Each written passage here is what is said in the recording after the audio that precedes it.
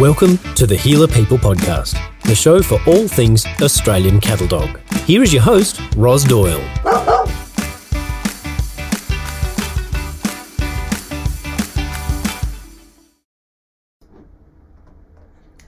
Hello, welcome to episode 2 of the Healer People Podcast. Can you leave blue healers alone?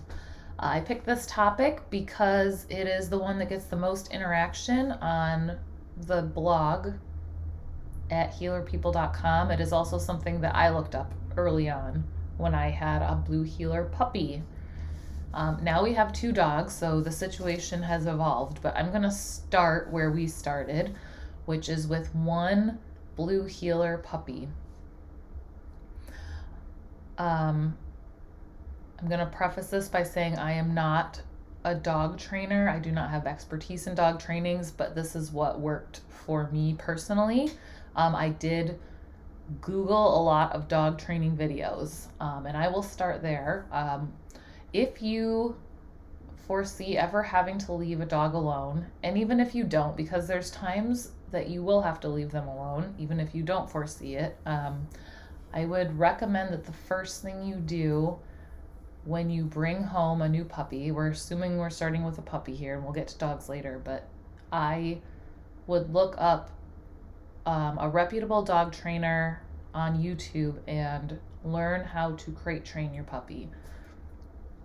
Crate training, in general, this goes for all dogs. It's supposed to make them feel safe. It gives them somewhere to go. It gives them somewhere to sleep. It gives them a routine at night. Puppies especially, it gives them a routine during the day.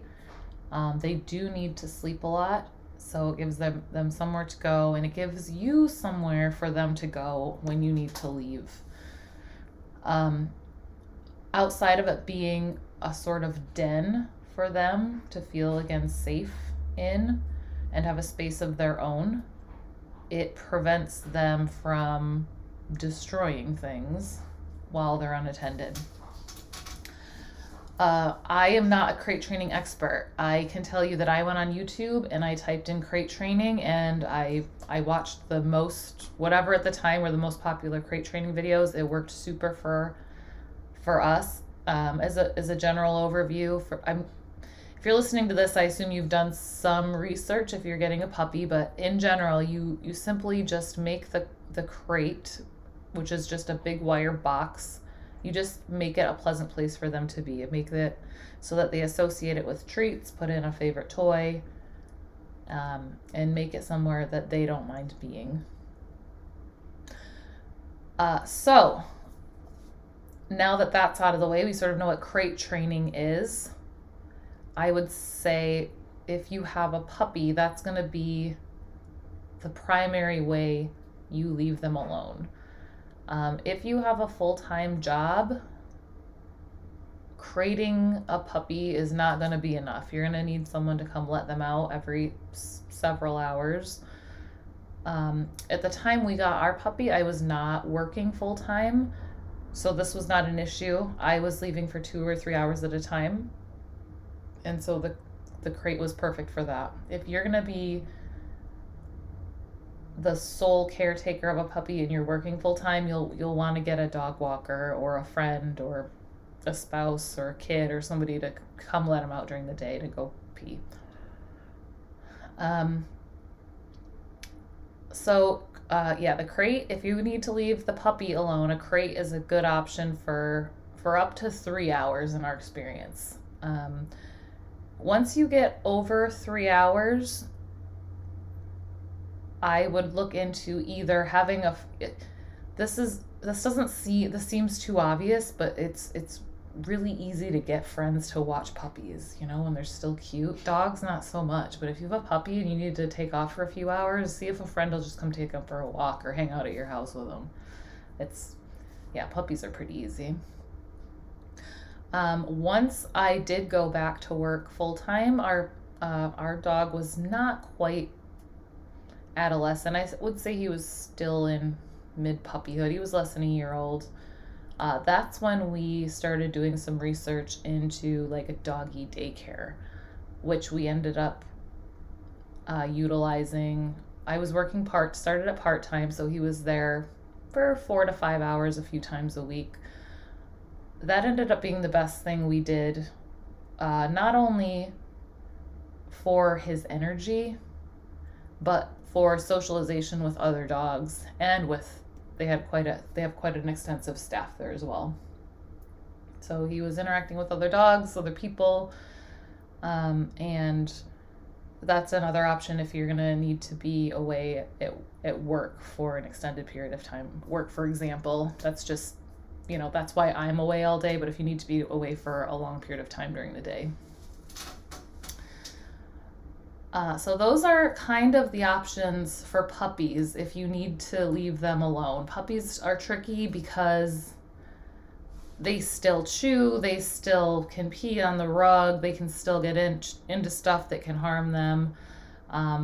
So puppyhood in general for everything is the most high maintenance period of having a blue heeler, like any dog, but especially blue heelers. They have so much energy, and that's another thing puppy camp or a doggy daycare style place is good for. Before we were doing that and I was home with him, I would have him, he was interacting with me basically all day long. We would go to the dog park, he would run, and it's tough to wear him out. So the doggy daycare was very good for that as well. Now that he's older, we have no issue leaving him home alone. I will say in the adolescent phase, when we could leave him home alone without worrying about him in a house training capacity, he would still once in a while chew on wood trim. That was really the only thing we had an issue with. He wouldn't touch a shoe. He wouldn't touch sunglasses. He wouldn't chew up anything of value, but he would like gnaw on the trim. So something we did do during that phase was we baby gated off certain rooms. So we knew we could, we might have to repair the trim, in the dining room, but we don't have to repair the trim in the entire house. So baby gates are a really good option if you want to keep them, if you're kind of that, going back a little bit for a puppy too, if you're getting to the point where they're pretty well potty trained and they don't have that anxiety where they're gonna, scratch down the door when you leave, baby gates work really well just to contain them to one room. That's another way to keep them safe if you have to leave them for a few hours and they've kind of outgrown in maturity being in the crate where they're not going to destroy your house.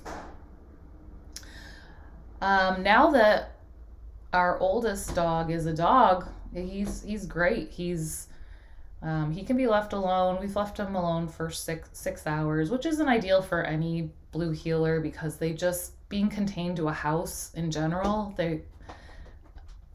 they're just so energetic that then you have to pay for that later, you got to let them run. So if you have to leave them alone for 6 hours in the house, my recommendation is before you leave them and after, just know that you're going to have to run them out because, they go a little stir crazy and then they get squirrely. Another thing we did, which I don't know that this is a solution for everyone or that it was even a super great solution for us, but we, now that we're both working full time, and we have a pretty active social life, we actually got another dog. Again, ours has been going to a doggy daycare style facility for most of his life, so he's very comfortable with other dogs. And we thought that having company would, it was sort of a make us feel less guilty kind of thing, and it does. But after we've had the second dog for about 5 months now, and they're pretty inseparable, so we feel better that they each have a playmate, and that they're not home alone all day. They've got toys, they play, they cuddle. So I'm not saying getting a second dog should be the first solution to keeping your puppy occupied while you're out of the house for several hours, but they're companion animals. So I think that about covers it. So I guess the answer to the question, can blue heelers be left alone? Absolutely they can.